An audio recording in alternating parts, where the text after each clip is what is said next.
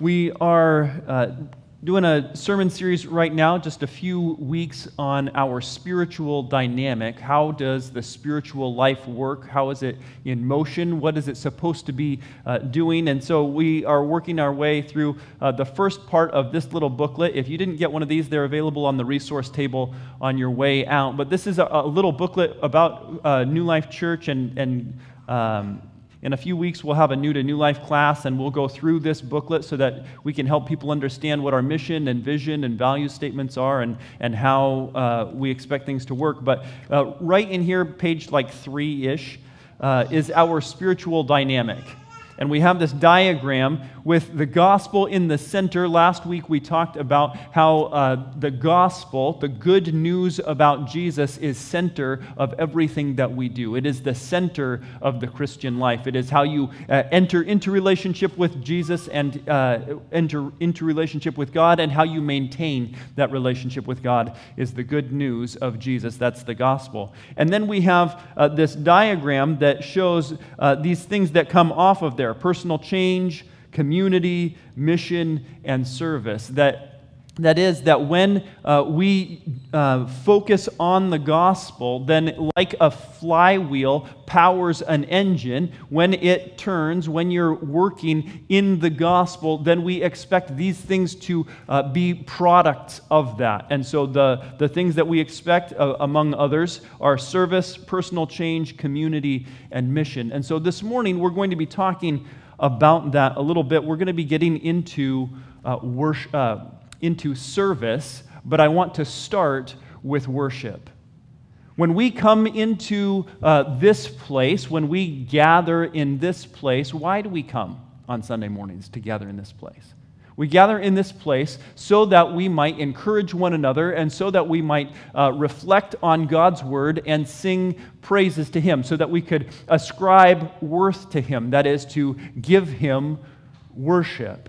And so I was thinking, if we want to talk about the kind of worship that God likes, if we want to come and ascribe worth to God and tell Him how wonderful that He is, shouldn't we then see how God wants us to worship? Right? And I have been to worship conferences, and I have taken worship classes, and I have read worship books, so that we can see and understand how is it that God wants us to worship, because there's all kinds of debate about worship. There's all kinds of debate about worship. In fact, there's debate about whether or not you should have drums. There's debate about whether or not there should be electric guitars. There's debate about whether or not there should be praise songs or hymns, or what should worship look like. Should you be standing? Should you be sitting? Should your arms be up? Should your arms be down? Should you be moving? Should you not be moving? Right? All kinds of debates about worship. And so I want to look and see, what is it that God wants for worship? How does He want you to worship? Romans chapter 12. That's where we're going to be this morning.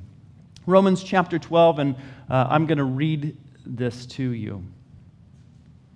I appeal to you, therefore, brothers, by the mercies of God, to present your bodies as a living sacrifice, holy and acceptable to God, which is your spiritual worship. Do not be conformed to this world, but be transformed by the renewal of your mind, that by testing you may discern what is the will of God, what is good and acceptable and perfect. He says, I appeal to you, therefore, brothers, by the mercies of God. Now let's get some context. The mercies of God goes back to Romans chapter 10, when he says in Romans chapter 10, verse 8, what does it say? That the word is near you. It is in your mouth and it is in your heart. That is the word of faith that we proclaim. Because if you confess with your mouth that Jesus is Lord, and believe in your heart that God raised Him from the dead, you will be saved. For with the heart one believes and is justified, and with the mouth one confesses and is saved. For the Scripture says, whoever believes in Him will not be put to shame. For there is no distinction between Jew and Greek, for the same Lord is Lord of all, bestowing His riches on all who call on Him. for everyone who calls on the name of the Lord will be saved. Now, some of you have heard me say this before, but I haven't said it recently, and so I'm going to say it again. I had grown up in the church, and I knew, because I had grown up in the church, that I was a sinner, and that I needed Jesus to save me from my sins, that he had died on the cross and risen again from the dead, and he had done that to save me from my sins. But I didn't know where in the Bible you would find that. I knew the stories about Abraham, and I knew the stories about Isaac and Jacob. I could put them in chronological order. I knew about David and Goliath. I knew about the Israelites. I knew the story about Jesus. But as far as I have to believe that Jesus is my Savior and then I will be saved from my sins, I didn't know where to tell somebody that I knew that to be true. I'd grown up in the church. I had heard it over and over again, but I didn't know where I would find it in the Scripture. And I read these verses in Romans chapter 10 and went, hey, there it is. This is the thing that I've been taught over and over again. And some of you are going, really? You didn't know? I didn't know. I knew that sinners had to confess their sin and repent and ask for forgiveness from Jesus, and that would be granted based on his death and resurrection. But I didn't know where you would find that in just really simple terms. And here it is in Romans chapter 10, verse 9.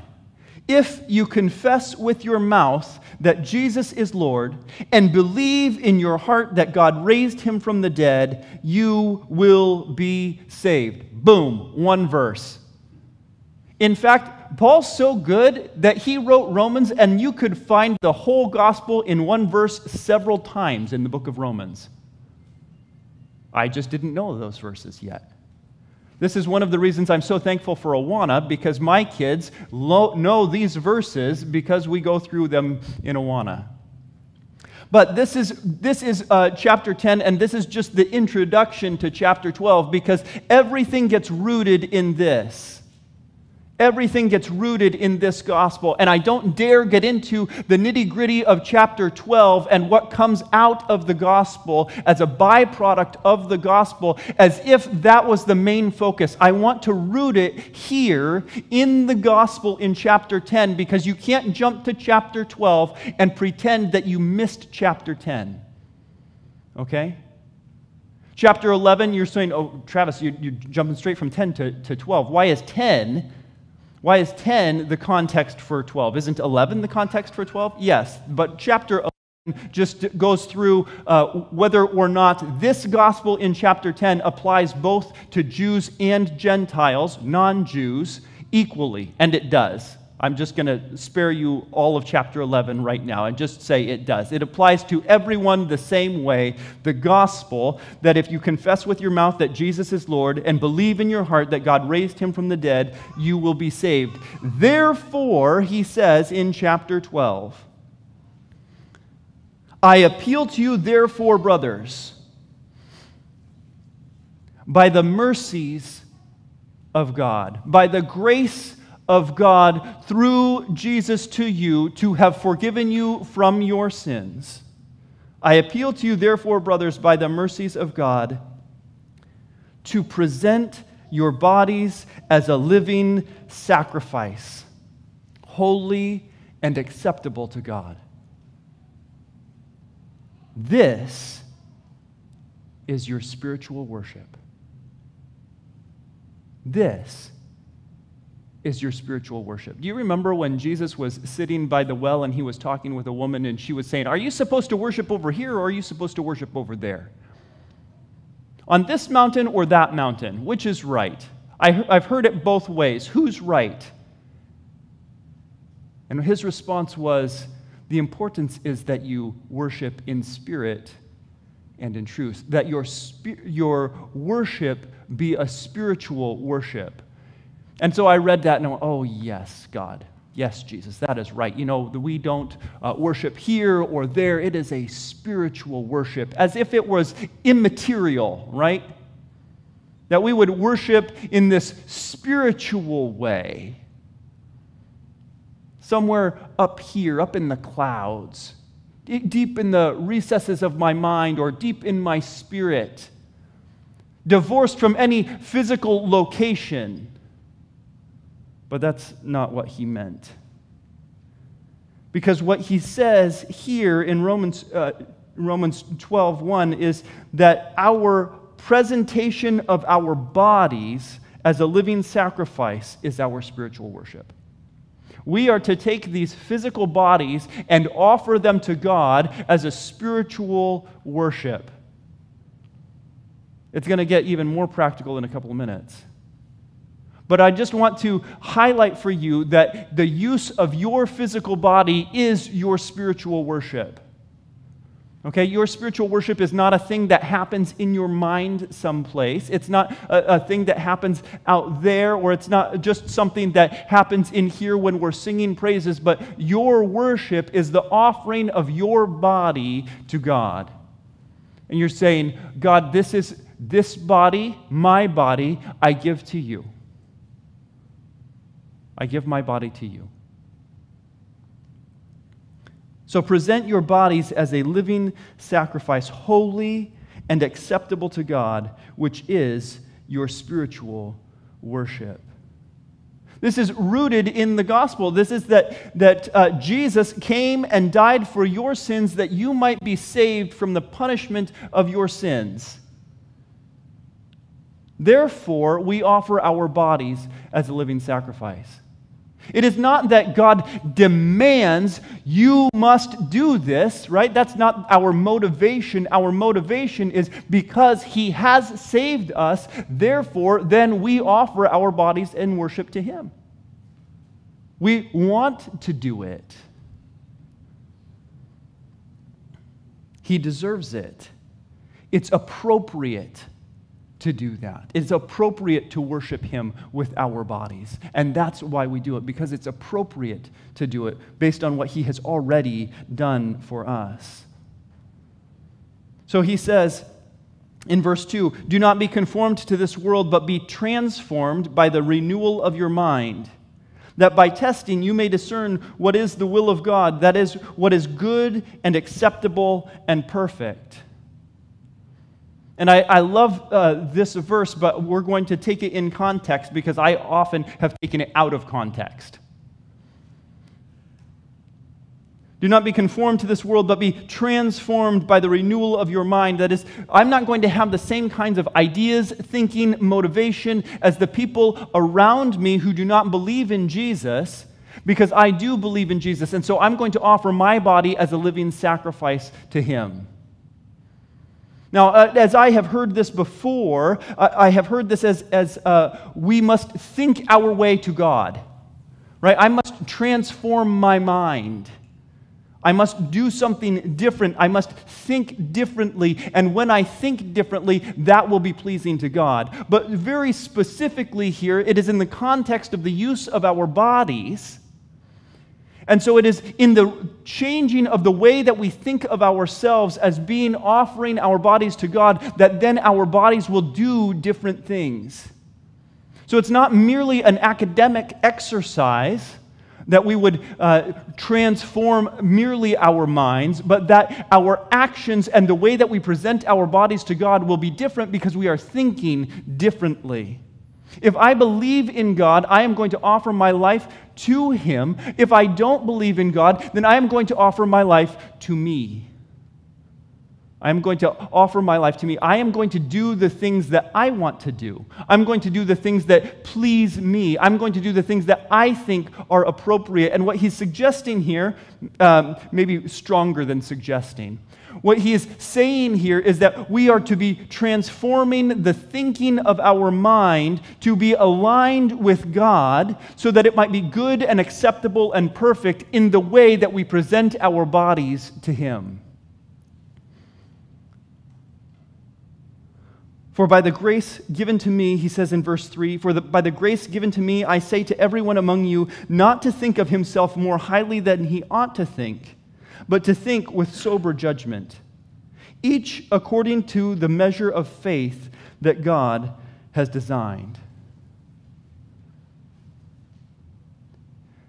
Each person, according to the amount of faith that God has given him thus far, is going to align their lives and their thinking with who God is.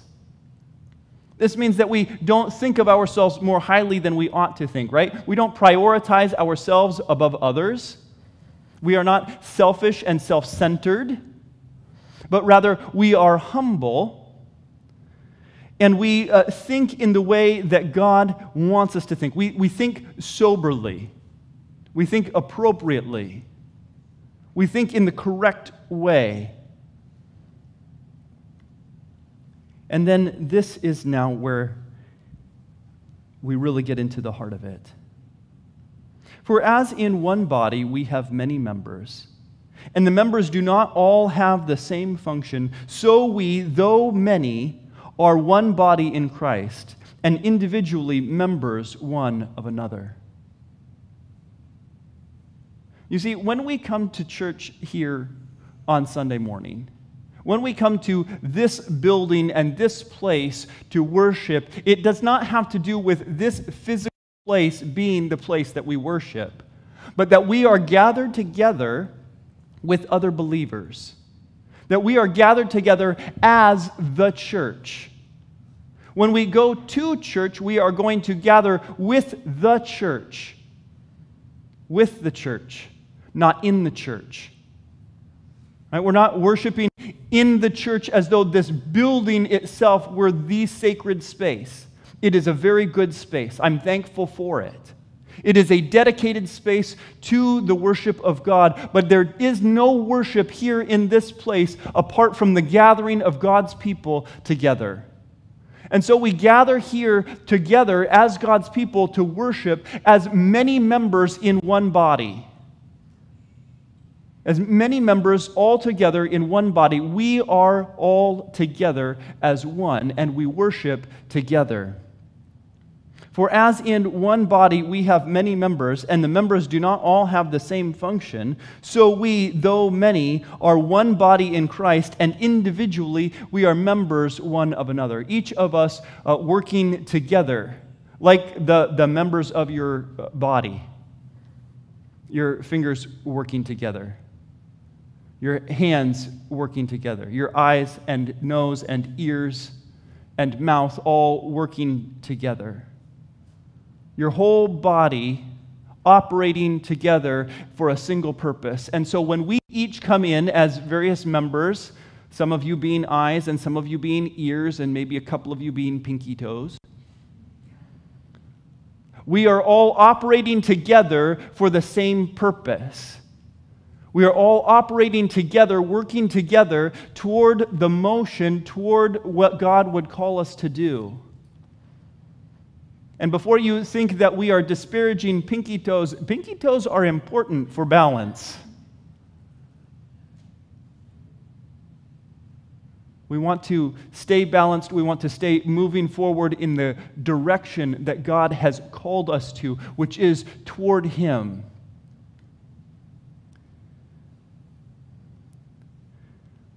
And so he says in verse 6, as members of a body all working together in concert, then we have gifts that differ according to the grace given to us, and let us use them.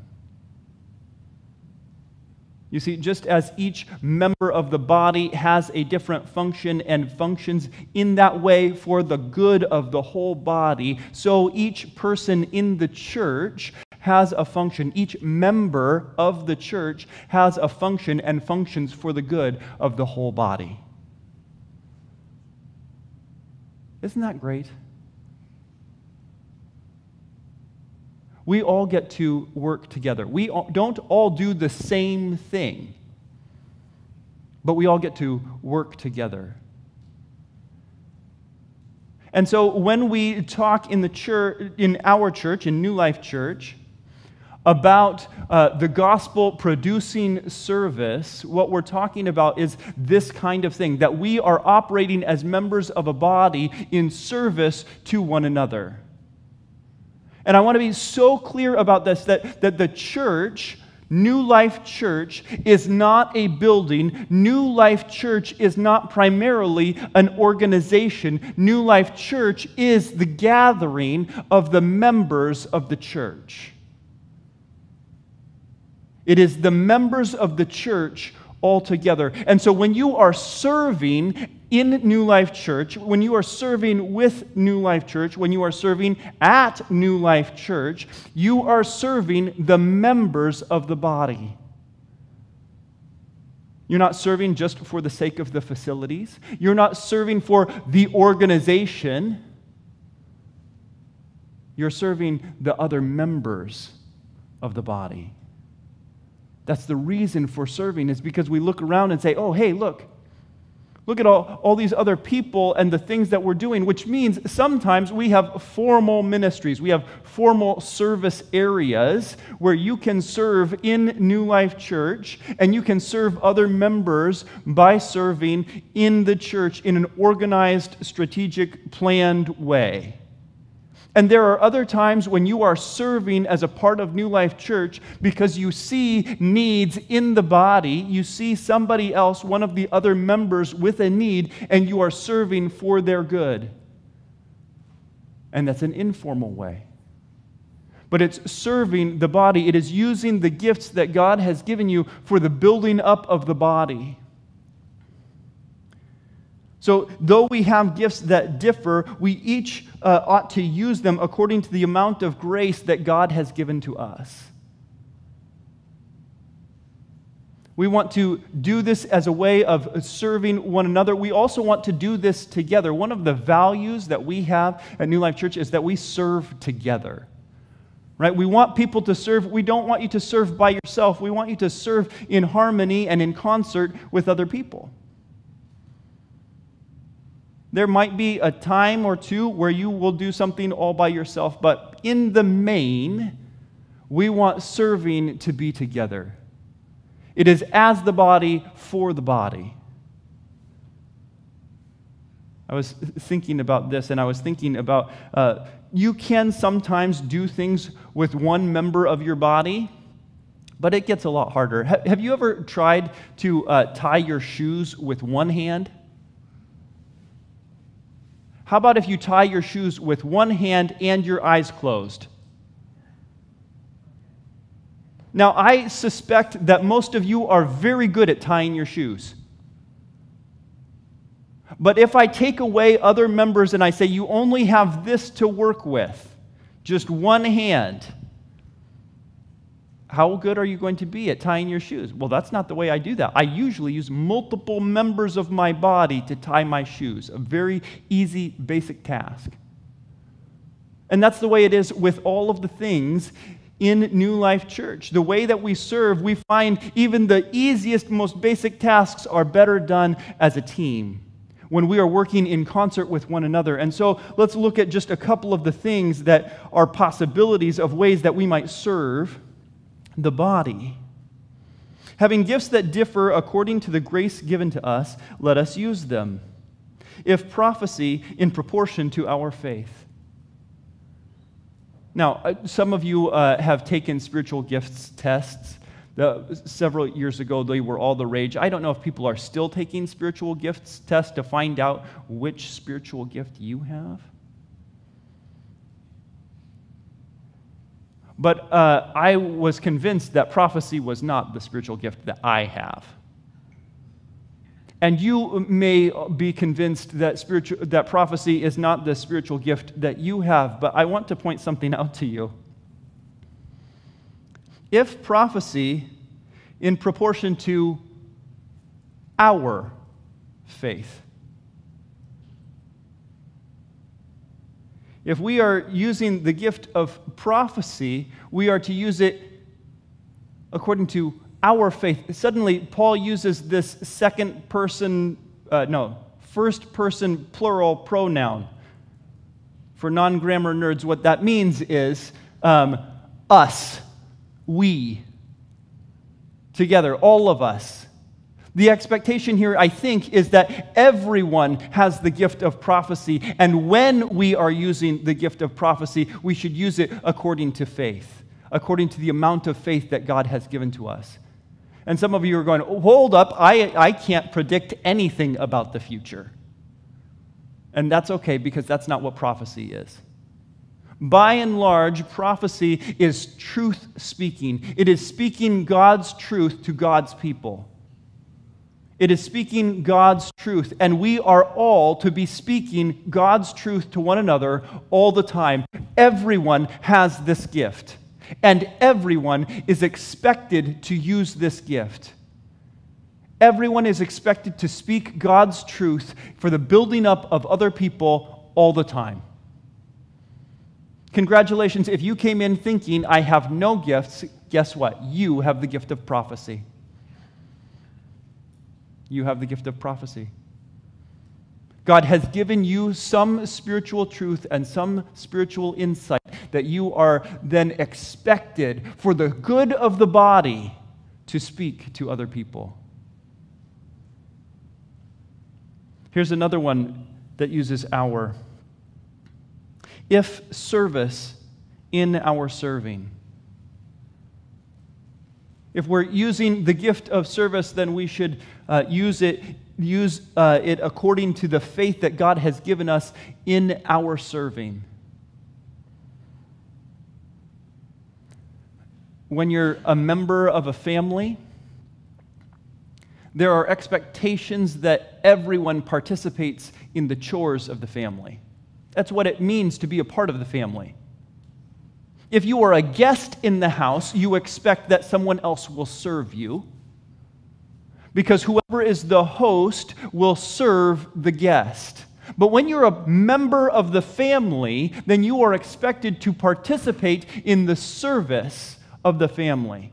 You are expected to do the chores. Now, not everyone has the same abilities. Not everyone can do the same things, but everyone is expected to participate in the family. You are part of the family, and so we serve together.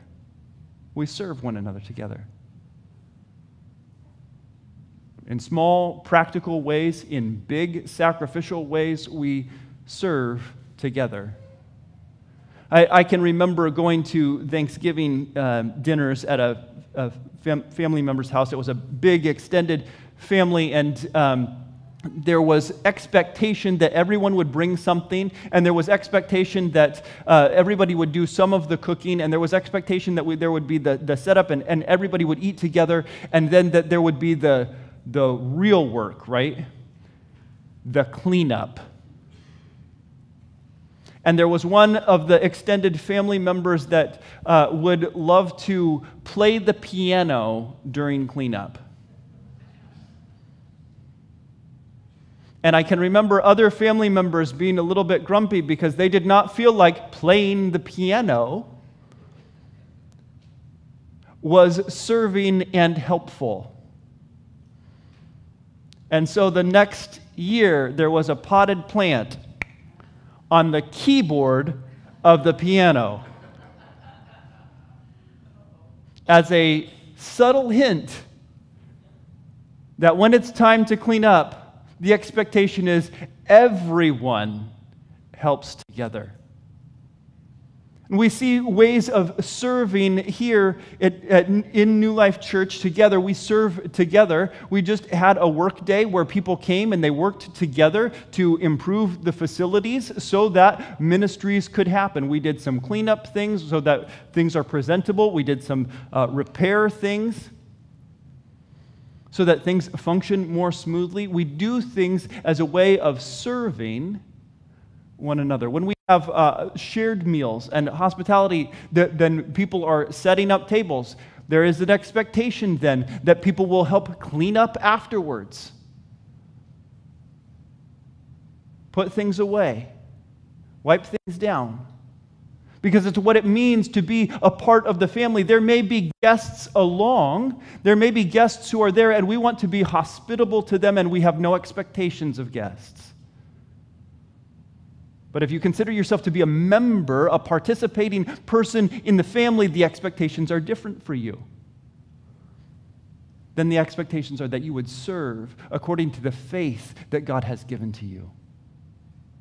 Note this. This is not because the church demands it. This is not because there are strong expectations on you or you must do it, but it's still rooted in the gospel. If I find that I am not happy about my serving, if I don't want to serve, I need to go back to the gospel and say, what has Jesus done for me?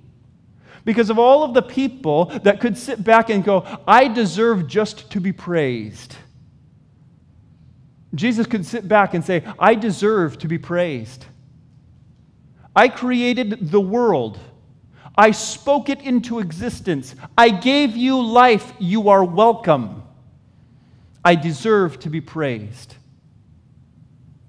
And yet, Jesus, in great humility, came to serve. And thereby give for us an example of the expectations of what it means to follow him.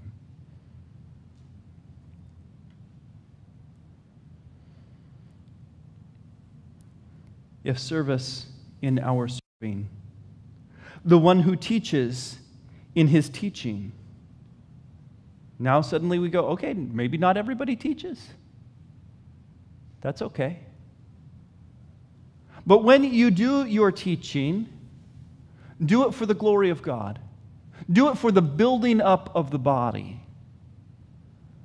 And there are many opportunities for teaching. There are opportunities to teach in life groups. There are opportunities to teach in Bible studies. There are opportunities to teach at New Life Kids. There are opportunities to teach one-on-one with people when you're talking with somebody and they say, I just don't understand this. Oh, let me see if I can explain it to you in a way that you would understand. Some people think that they don't have the gift of teaching or an ability to teach, and I find that they do have the ability to teach given the right subject. Given the right subject and the right context. Well, if somebody comes to me and they say, oh, hey, I really need help tying my shoe. Can you show me how to tie my shoe? Oh, yeah, I can do that. It's important to have your eyes open and use both hands. Over, under, around, and through. It's like life that way. We can teach one another, but when we teach one another, we are doing it for the building up of the body. We are doing it to encourage one another. I have talked with so many people that were like, I don't really do kids. I like them. I like them. I like them like Christmas ornaments. I like to look at them over there. I don't really do teaching. I'm not really great at working with kids. I'm not really good at teaching. And then, we really need some teachers. And so would you be willing to be an assistant teacher, a helper teacher? Would you work with youth? No. Do you know what's amazing? To spend time in the classroom when kids and youth are learning about Jesus. It's amazing. I have seen more than one person who was very hesitant, but going, well, if you need a body, I can sit in the room as a body. But please don't ask anything more from me than that. That then later come to me and go, I love working with kids. Really? What changed? They are so exciting. It is so cool to see when they get excited about something and when they're learning something for the first time and they didn't know that the gospel was clearly communicated in one sentence in the book of Romans. I love to see that. If you're teaching, in your teaching, do it according to the amount of faith, according to the grace and mercy of God. The one who exhorts in his exhortation. We want to be successful in ministry. When we are serving, we want to have success in those ministries. We want other people to be successful too. And so we want to exhort, to encourage, to challenge, to help other people be successful in ministry. This word exhort comes from parakaleo. That's the Greek word for it. It means to encourage, to exhort, or to comfort. So when the talks about the Holy Spirit is our comforter, he is the parakaleo. And it's a calling somebody to something. Maybe it's calling them out of darkness and into hope. Maybe it's calling them to some kind of action. Maybe it's calling them forward and encouraging them and just going, go, go, go, you can do it. Did you know that is a spiritual gift? It is a gift to the body when you say, go, go, go, you can do it. Maybe you go, Travis, really and truly do not work with kids. Okay, here's a challenge for you. Can you be an exhorter and an encourager? Can you come alongside somebody who works with kids and go, go, go, go, you can do it. You can do it. You're doing a great job. Can you come alongside somebody who is helping put away tables after a shared meal and say, thank you so much for doing that. You're doing a great job. Can you see somebody who's not working or not doing something and say, hey, I have this thing that you could do. You could come and serve in the sound booth. You could come and help with the tech stuff on Sunday morning. Hey, I have this thing that you could help with. Come on, you can do it. That's that exhortation, that encouragement, that thing that the body needs. There are so many times that people are not serving in the church because they're waiting to be asked. They're waiting to be called to something. And you could be the called to somethinger. Parakaleo. We're going to call them to it. The one who contributes in generosity. Whatever it is that you have to contribute, to participate, to add, do it with generosity. This is one of the things that I love about this church is when we do shared meals. I've already mentioned shared meals a couple of times because I love them. And one of the reasons that I love them is because of the generosity of this church. I don't worry on a Sunday morning when we have a shared meal about whether or not there's going to be enough food. Because this church is generous in their contributions. This church, not the organization, not the building, but the people, this church is generous in their contributions so that everybody loves shared meals because there is good food and lots of it. I am unashamed to heartily encourage or exhort guests who join us to come along and share in this feast next door. And why is that? Because you are doing a great job. You are doing a great job in generously contributing to the needs of the church. The one who leads with zeal. Do you have the gift of leadership? Not directorship, leadership. When we're talking about leading, we're not talking about somebody who sits back and directs people. We're not talking about somebody who manages. We're not talking about somebody who says, okay, this is what you need to do, and then that's what you need to do. What we're talking about is somebody who is willing to go first. When you're leading, you're the one who is leading the way. That's how you know that you're leading. Because you are going first. And you're going, I'm going to go this way. Is anybody coming with me? And you'll know that you have the gift of leadership because people are following as you're going that way. But you're leading by example. You're saying, here we go, and I'm going to go first. And in fact, it says, the one who leads with zeal. Enthusiastically, energetically. You want to know whether or not it's with zeal? Think about a whole library full of kids, and at the activity that the library is putting on, the magician is standing up front, and the magician says, "Can I have a volunteer?" And if you've ever seen this happen where you've got like 40, 50, 80, 150 kids, and a magician stands up front and says, "Can I have a volunteer?" It's like, boom!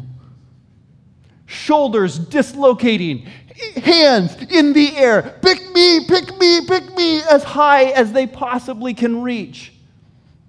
Enthusiastic, energetic, quickly. Yes, I am going to lead. Do you know there are times when it is time to do the right thing and I go, oh no. Well, nobody's going to do it if I don't do it. Here we go. Anybody coming? Anybody want to pass me? I'll follow you. No, when you're going to lead, do it with enthusiasm, do it with zeal, do it with energy. Here we go. And then you can exhort, come on, let's go. It's not always easy to do the right thing. It's not always easy to do the thing that needs to be done. But as members of the body, we see it and we go, oh, that really needs to be done. And we take initiative to do it. We see that thing that needs to be done, and here's how you know the difference between a member and a guest again. A guest sits and goes, wow, that really shouldn't be that way. I'm not sure if I want to be a part of a group like this when it goes like that. And a member goes, oh, that shouldn't be that way. I better do something about it. I better fix that. Some of you have raised kids, and that's just the constant. You can take responsibility. If you see that the role is empty, you can change the role. You can do it. Here we go. The one who does acts of mercy with cheerfulness. When somebody needs something, when somebody needs compassion,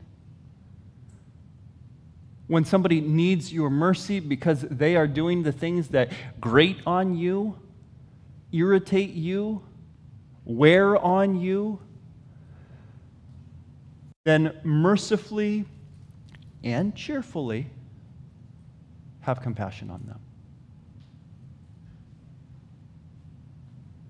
They need your mercy and they need your cheer at the same time.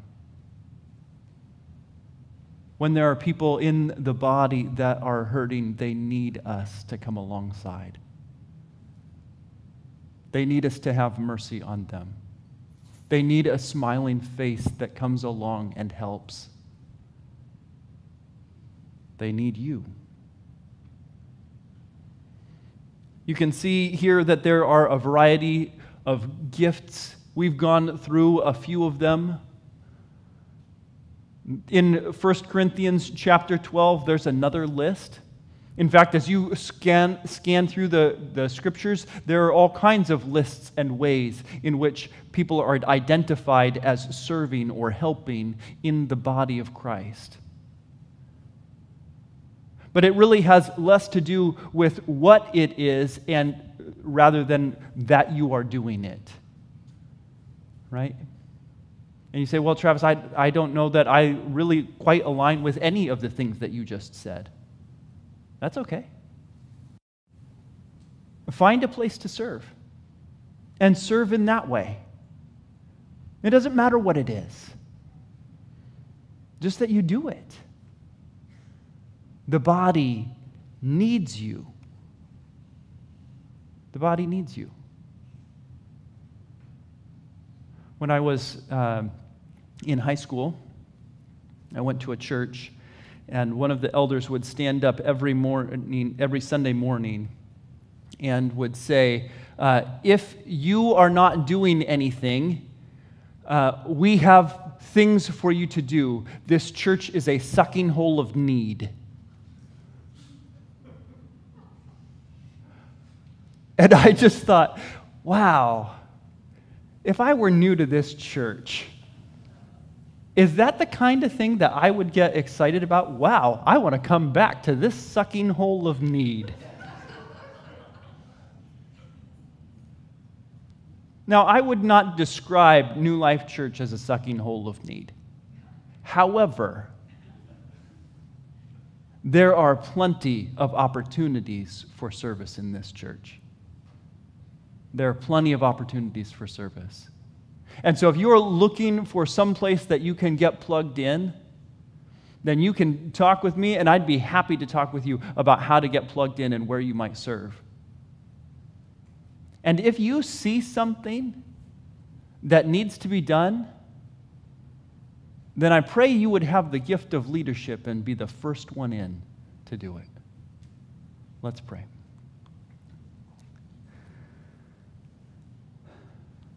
Father, we pray that you would strengthen us, enable us, help us, fill us with your Spirit, that we might worship you in a spiritual way. That we might offer you our bodies as a living sacrifice in the way that we serve in this church to honor you and to encourage and strengthen one another. Father, I thank you for the members of this church who are participating as members of this church, and I pray that you would strengthen them for that task. I pray that we would operate in unity with one another, constantly and humbly deferring to one another, exhorting and encouraging and building up one another. And Father, I pray that we would grow in love for you, and that more and more people would come to know that you are the Lord of all, our God and our Savior. It is in Jesus' name that we pray. Amen.